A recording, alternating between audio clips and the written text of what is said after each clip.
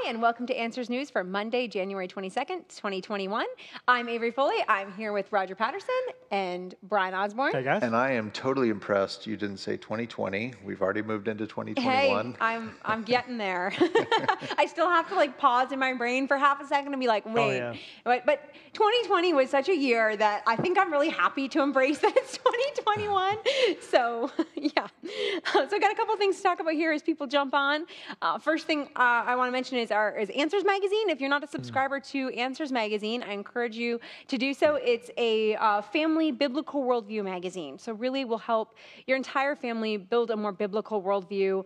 Looks at some of the stuff that's current happenings in science and culture through the lens of Scripture. Has really fascinating articles on a host of different subjects. The issue that's currently hitting mailboxes is about the new Fearfully and Wonderfully Made exhibit, kind of behind the scenes, looking at some of the interesting details there. And one really cool thing is they just doubled the size of the kids magazine. So if you're like me and you have young kids, that's awesome news. Yeah. My son and Ian is excited. I hear that some guy named Mr. P is going to have like a science experiment in every issue. Yeah. That's right. Yeah, So some Mr. watch P out for guy. those. Yeah, so Harry's that's kinda tall. something fun to do with with your kids. But yeah, so be sure to check that out. You can go to answersmagazine.org to subscribe and get all the information about that. The other thing we want to mention, as people are getting on, is Answers TV. Another thing that you can subscribe to if you have not subscribed to Answers TV. Shame on you first. Right? You could be watching this show from Answers TV. And so I encourage you to check that out. We have all of our live streams go up on there. You can stream conferences. You can stream shows like Unlocking Science, which is an awesome show. You can stream an even better show, which is called Shoes Off. Wait, whose show is that?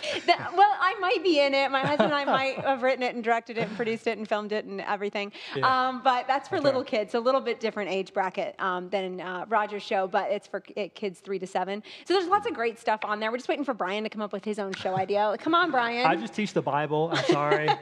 This was supposed to be your plug for Building Blocks. That's true. Oh, well, you're in that show too. Well, yeah, but I was going to let you talk. There's a Building Block show as well that goes with our Answers Bible Curriculum Homeschool Edition, which we're excited about. I made videos for the Sunday School edition of ABC Curriculum. That's on there as well. There really is so much available that's safe for the entire family. Your kids can go, they can roam around, look at different shows. They can watch singing by Buddy Davis or kid shows like Shoes Off, or for the teens, Roger shows. I mean, we've got lectures for the adults. There's so much on there. You will enjoy it. The family will enjoy it, and you can use it in a church setting, a small group setting. You're allowed to That's do one thing so. I love about it. There isn't Absolutely. limits to how many people can view the video, so you can just take it, show it to your church, show it to your small group, Bible study, which is awesome, homeschool group. So I encourage you to check that out, Answers.tv. You can try a 7-day trial for free. All right, our next item here is our fluff item. It's a little crazy. I've not seen this yet. I'm excited. Is holding a knife. So 2021 is getting off to a start with the squirrel. And we can't fail to mention this is in Toronto, Canada. This is in Canada. So even the squirrels are crazy up there. It makes sense. It's in Canada. Yeah, why not? I guess I'm not really sure what the squirrel's plan was. I don't know if I want to know what the squirrel's plan was, but you can see there in the video, it legit has a knife-wielding squirrel. Now, I have seen crabs do this before. Right. Some little videos of crabs who have grabbed a steak knife at a beachside restaurant or something, and he's walking around with the knife in his claw. And you're wondering whether he's not going to be dinner. assault somebody. Well, now the squirrels are taking tips from the crabs, I guess. They're wielding knives now. So if you're in Toronto, be aware. Maybe they're threatening the homeowner, you will refill the bird feeder because I'm hungry. Yes. And this is why I always take a rifle when I go squirrel hunting, not a knife. Just in To quell the case. uprising. That's right, yes. All right. Our first one here comes from Evolution News and Science Today. New proposal could deny accreditation to religious colleges based on science. Can we go back to the squirrel? Can we just camp there for a while?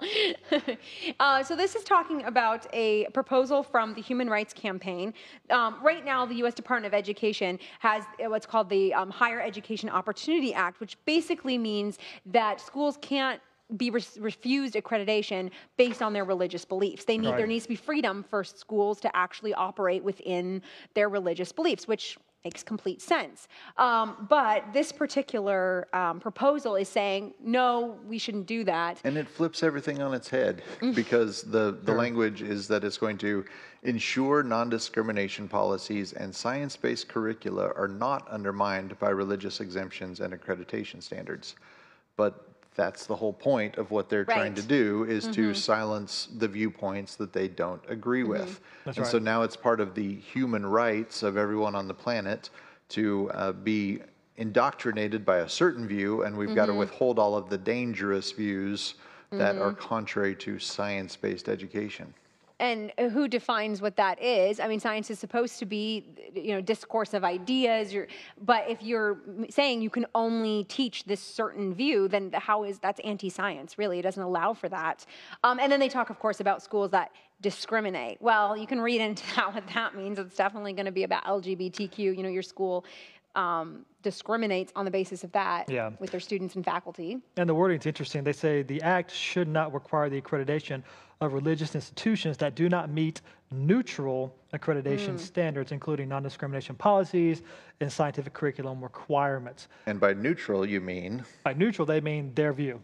Right. It's not neutral. There is no neutrality. They are enforcing. They're in a tyrannical way, in an oppressive way. They're forcing their views. You must adopt our views about sexuality, gender, origins, if you want to be accredited. And to actually be a school, you must be accredited. Right, yeah. So this is a lot of leverage they have over these schools to force their view. And ideas have consequences, too. What you believe about origins, what you believe about some of these different scientific questions has real-life consequences. If you think about, for example, just as one example, embryonic stem cell research. If you believe that is a human life that is being destroyed in that research, then that's going to be very different in how you do research than someone who just doesn't care about that and doesn't believe it's a person and ignores that. So the ideas have consequences. And when they try and squelch out certain ideas, well, that's going to have real life consequences. And that's going to be reflected in different practices. And rather than having open debate and open dialogue about these things and having the academic rigor to examine all types of different views, what we've seen happening, especially on college campuses, even ones that are traditionally religious campuses, places, think of a lot of the Catholic universities, they're shutting down this discourse, and you're only allowed to present things from the one side. And if you're not, then you're not on the right side of history, this vague, nebulous phrase, According which they to get to define however they want to.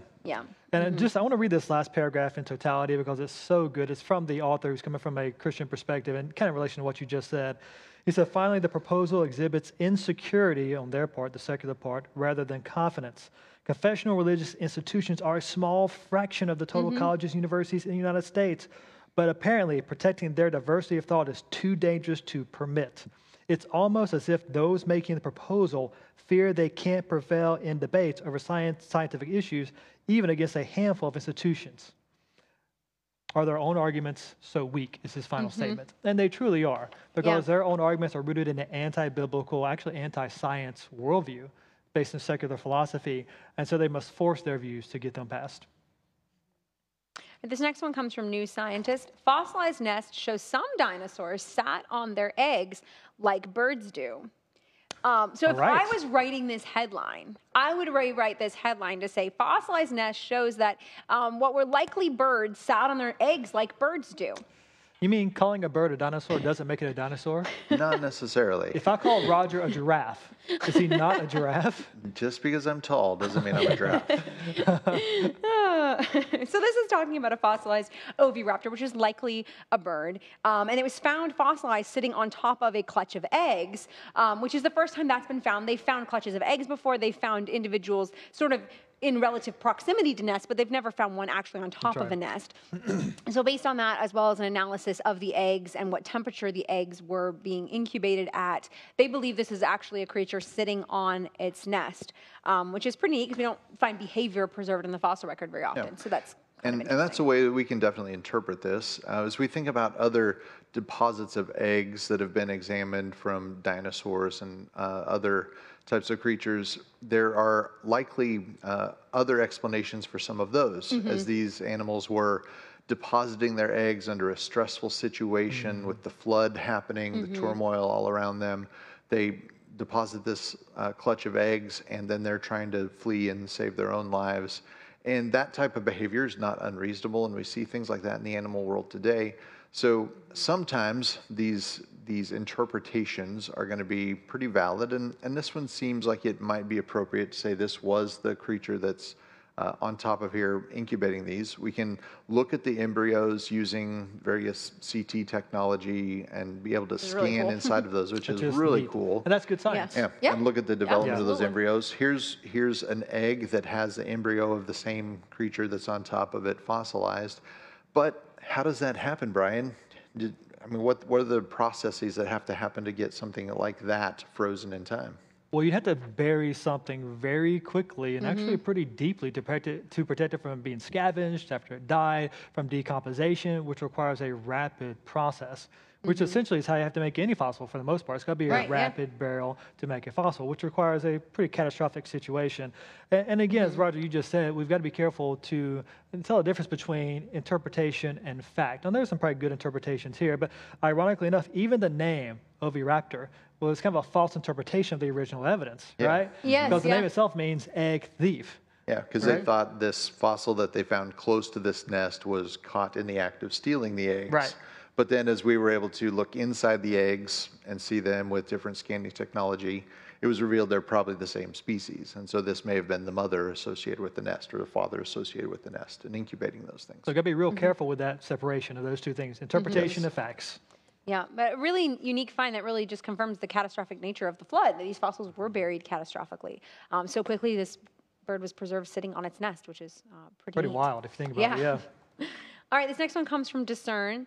Report, killing of Christians increased 60% in 2020, Wow. mostly due to Islamic violence in Nigeria. So this hasn't been widely reported on in the news. I think we've talked about it a couple times here on Answers News, but a lot of Christians have been slaughtered, particularly in Nigeria over the past year, as well as previous years to that. And so in 2020, that number was up 60% from 2019 as these Islamic extremists in Nigeria are going into villages and killing Christians and burning their homes. And some pretty awful stuff is happening to our brothers This is and all sisters. being reported and compiled by Open Doors USA. It's an organization that tries to examine these types of persecutions that are going on around the globe and catalog them and bring them to people's attention.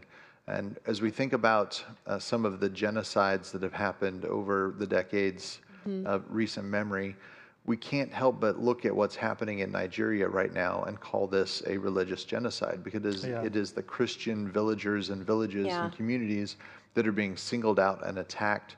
They're not being supported by their government against these Muslim militias and others. We see the same types of things happening in India and in China. These religious cleansings are happening where they're trying to, think especially of China with the Uyghur Muslims. Yeah. That's the state trying to obliterate a ethnic group and who have typically a Muslim religious background, and to remove those things. So as we see those things happening, even to people who aren't Christians, it's religious persecution. And if they're going to do it to one group, they're going to do it to another. And we're always going to have this infighting back and forth between different ethnicities and different religious groups. We see that in India and Pakistan a lot with Christians and Hindus and those conflicts. Well, ideas have consequences, and bad ideas have victims, right? Yeah. And we see that again and again. We see it in our own culture different ways. And the fact that Christians are being persecuted really should not surprise any Christian. Right? We're told from God's word numerous times that you'll be persecuted in this life. We should expect that. So this is an affirmation of the truth of God's word. We should expect this, and then we use this for God's glory. No matter what situation you're in, trust God. He'll use it for His glory and ultimately our good if we trust Him in this. And that's an amazing thing to kind of hold on to. Even if we endure persecution at multiple levels, I mean, these people are giving their life, the ultimate sacrifice. But God will use it for His glory and their good for eternity, and we cling to that truth. Yeah, and let's try to be people of prayer and remembering these things that are happening. We're here in the United States, we're facing some of these increasing persecution, but it's pretty mild compared to what we see in these other places where there's loss of life. Both are still forms of persecution. So as we face these things, let's remember and be prayerful for those people who are facing much harsher realities. Absolutely, yeah. All right, this next one comes from New Scientist. Embryos set to be implanted in the last 2 northern white rhinos.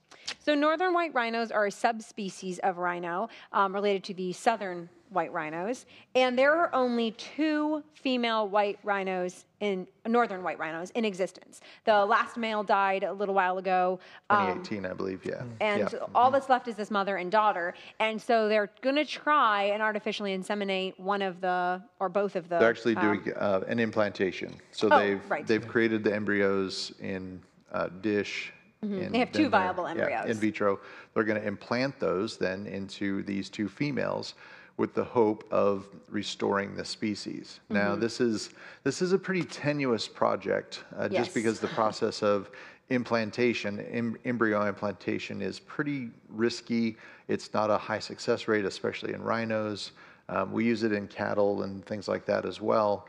But And they only have 2. yeah, 2 with only embryos. 2 of these, it's going to be very tricky. Now, they still have some of the male's sperm set aside for doing these things in the future, but this is pretty small population anyway. And it's got to cause us to stop and ask some questions about the amount of resources that we spend on this one subspecies of rhino. Now, rhinos are beautiful, amazing creatures that God's made. Don't hear me saying they're not important, but this is one subspecies that's so similar to the other. They only differ by their range, basically.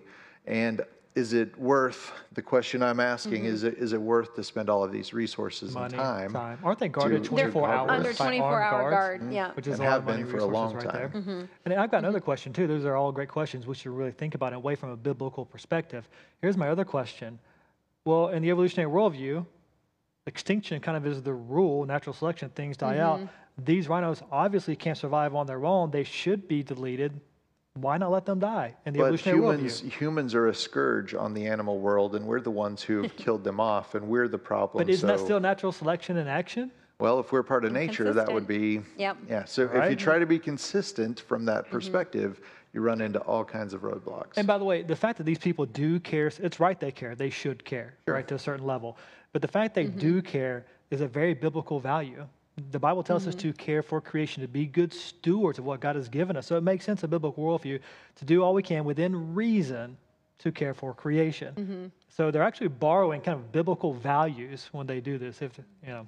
Yeah, Roger brought up a good point about like how much resources we divert to saving one particular species. You know, could we divert those resources to maybe saving the southern white rhinos, where there's a population of 20,000, a much bigger population to work with? There's a lot of different questions because obviously as Christians we want to care for creation. Absolutely. We have the right foundation to care for creation. We should, if we start with God's word, have the right perspective regarding humans being made in the image of God and being given dominion over creation. So we have to talk through some of these and work through these different issues. A really great place to start is with the book A Different Shade of Green by Dr. Gordon Wilson, which we sell in our online bookstore. Excellent book looking at environmentalism through the lens of scripture and the dominion mandate and how do we care for creation. It gives some good big picture principles. We also had an issue of Answers Magazine, just to plug Answers Magazine again, Creation Care, which even had an article that talked about species that are going extinct and how much we should go to saving those species. Excellent article to check out, so I encourage you to look at that issue. By the way, Answers real Magazine. quick, this was in Kenya, correct? I believe so, I yes. believe it was Kenya. By the way, I've been to Kenya. Gotta bring that in. Hey to my friends over in Kenya. But here's my question. So over in Kenya, all the people there are in good situations with good housing. They got plenty of food. Not so much. I don't Not think so so. much. And that's what's prompting me to ask these questions. Is this the best way? And I know we could argue from different perspectives, but I'm saying let's have the conversation and let's think through these things. Yep. Is preserving this one subspecies and its biodiversity really worth all of those things that are going to be lost, the resources that are put there that could have gone toward human flourishing and helping those people in those situations? And it's really the balancing in a biblical worldview. We don't want to go too far one way. We don't want to go too far the other way. We have to have that lens of Scripture to keep us grounded and to help us have a proper perspective of human life and a proper perspective of dominion, for sure. This next one, also talking kind of about the environment. New Scientist, lush meadows of underwater seagrass are removing plastic from the sea. There you So when go. I first saw this headline, I was like, That's super cool. This seagrass must be like absorbing the plastic or something. Integrating it into its leaves. Yeah, I was like, what? How? And then I read through the article, and it turns out it's not quite what the headline said. still I mean, neat. Technically the headline is accurate, but what's really happening is the seagrass naturally sheds its leaves and creates these like balls that tend to trap. Yeah, they roll around in the waves and they wad up into little balls. And they tend to trap plastic particles inside. And then when there's a storm, they get tossed up onto the beach. That's how it's ridding the ocean of plastic. The Now, wait a ocean is throwing minute. our trash back at us. It's That's what throwing it the is. trash back at us. Now, Brian, this is in the Mediterranean Sea. Have you ever been to the Mediterranean Yeah. Sea? I have You've been not there. been to the Mediterranean have. Sea. Oh, look at that. I got it. I finally got it. But this is a very interesting phenomenon. As we think about what's happening with plastics entering the waterways and things, Not a that good should thing. concern us as Christians. We should say, ooh, this is a bad thing. We're Not not good caring stewardship. for the planet. We're not being good right. stewards of those things. And we should be looking for ways to limit that type of plastic waste and storing it securely where it's not going to get into these waterways and situations. We should be wise about those things. We shouldn't be flippant about these. And thinking about it from a neighborly perspective, if I'm throwing my trash all over and it's blowing around the neighborhood, then it's landing in my neighbor's yard and they have to deal with those consequences. So there are lots of ways we could look at this and give a biblical perspective on the litter and the trash being a bad thing. We don't want to pollute the environment like that. But this is kind of an interesting way where God's creation could kind of be protecting itself from that abuse that humans are putting through that excessive pollution and spitting that stuff back at us. And a way that we could actually take some of that back, collect that when it comes back on the land and dispose of those types of things properly. So, yeah, I thought that just was really interesting. I was like, the headline really caught my attention. And I was like, oh, this is, oh, well, interesting. All right, so this next one, Roger said he wanted to talk about for the entire episode. But you only have Absolutely. about 9 minutes. So we put it to the end. You're welcome. Well, just the image itself, I was just mesmerized by the image there. The image totally is- charmed by that image. You were charmed by the image. Oh. Yeah. CRISPR gene editing urgently needs an off switch. Now we have one. So we've talked multiple times on the show about CRISPR, basically like molecular scissors that can go in and clip out parts of the genome and put different letters in.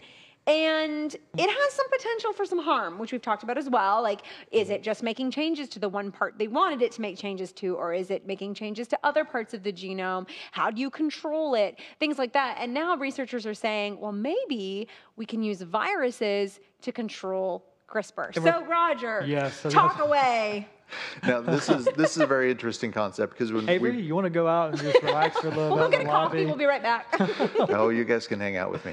So if we think about what an enzyme does, it acts as a biological catalyst. So these enzymes are going in, they're performing a function, they're coming out, and now they're able to do that function again, over and over and over and over. So as Avery mentioned, if we insert these things into a living organism, and that does its function in the liver cells. Okay, let's say we have some type of protein disorder in the liver, and we're going to go in and change that. We're going to edit the genes in those cells, and we're going to send in the corrected copy that will correct the mutation, and it does its job there.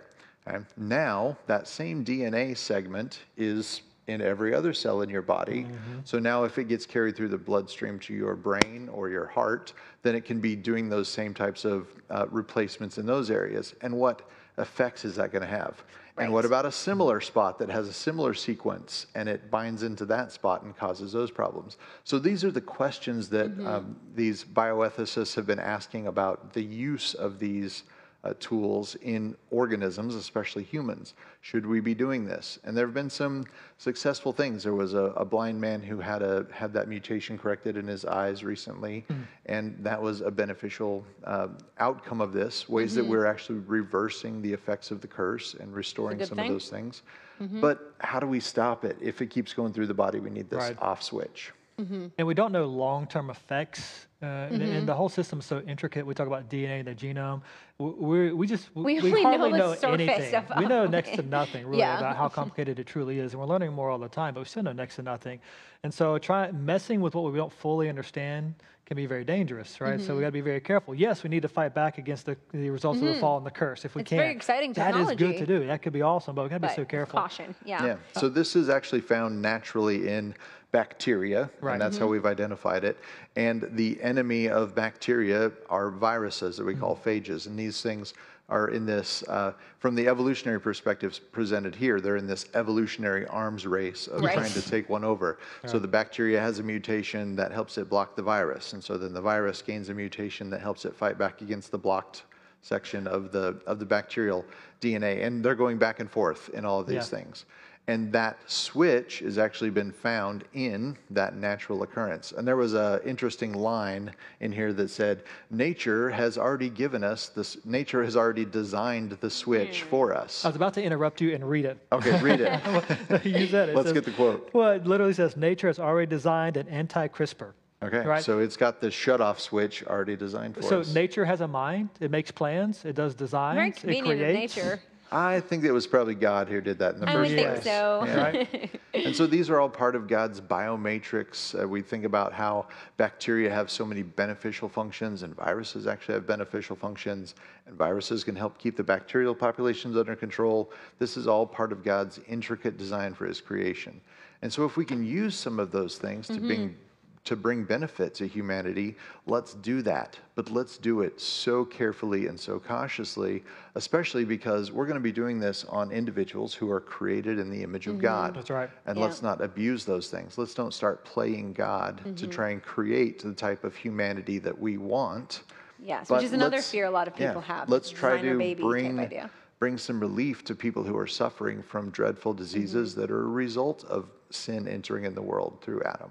And we have to keep a biblical worldview in mind, even as we try and bring relief to those diseases, because a lot of the experiments with CRISPR have been done on embryos. And that's destroying the life of a human who's made in the image of God, and saying that we'll sacrifice these lives to maybe make some scientific advancements that might help these people. That's not the right way of going about it. We need to protect all human life, recognizing human lives are made in the image of God and have infinite value. And you could affect multiple generations with this as you muck around with the DNA that's passed down from one generation to the Yeah, next. So, with I germ mean, cells. there's some big consequences if we're not careful. And I just want to give just two more quotes from the paper that just showed the inherent inconsistency of the evolutionary worldview. Towards the end of the article, they said this: the defense mechanism that bacteria have evolved in response to the viruses that infect them is ingenious. But again, they don't create, they Random don't think. chance, Random chances Right. is ingenious. happenings are ingenious. And then one last one. So close. It probably took thousands of years for bacteria to evolve CRISPR. It requires huge genetic innovation. But wait, What creates brand new genetic information? Oh, that Right? there's no That's never been process that observed. we've observed for that. it's almost like what Romans 1 says about how it's obvious from creation that God has made everything. Almost so like that's true. As you think about this, like the application of what we observe, that's good operational science, but the origin of these things we're using from the secular perspective, that's historical science rooted in a false worldview. Yeah. And these are great opportunities to start conversations That's that right. can point out some of those flaws and ultimately point people to not hope in science, not hope in innovation and technology, but to hope in Jesus Christ. Yeah, it's ultimately where our hope should lie. All right, this next one comes from Fox News. NASA finds there are fewer galaxies than first thought, leaving the possibility we're alone in the universe. That's a bit of a dramatic title. Yeah, it's like, okay, here's the observational science. There might be less galaxies. Therefore, we have to tie it into Well, aliens. because as you said earlier, when we were talking about this, no one would read the article otherwise. Right. Like you need a dramatic title like that to get your attention. So this is talking about the New Horizons mission, which was, you may remember a couple years ago, that was the mission that took those highly detailed pictures of Pluto that everyone saw with like the heart and stuff. So it's continuing on past Pluto now. It's 4 billion miles away from Earth at this point. Can we just stop for a second? That is really cool. That is. It's an amazing incredible. thing. It really is Incredible. neat. Let's take time to enjoy that. And now based on what they can see with this New Horizons technology, they believe that they've actually estimated the number of galaxies wrongly, and maybe there's only A few hundred billion, I think. a it is. few 100 hundred billion instead of 2 trillion. So taking the Hubble Deep Field Images and others, they've basically extrapolated that data and said, all right, if we can see this much light, then there must be other stars and other galaxies. Even though we can't see half of the light that we think is there. And they calculated these numbers to be in the trillions of galaxies, and each galaxy has trillions of stars in it.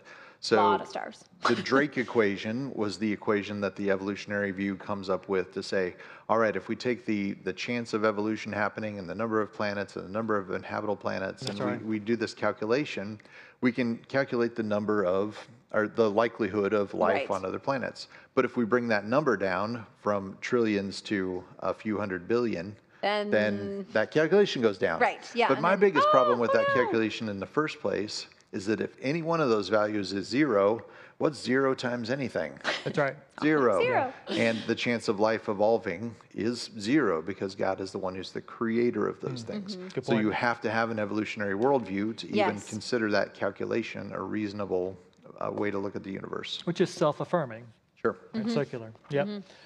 But it is sad for the secularists. They think no more aliens. We know from biblical worldview, probably not out there to begin with anyway, right? But this makes sense in a biblical perspective. Well, that's all the time that we have for today, but we hope you'll join us again for our next episode.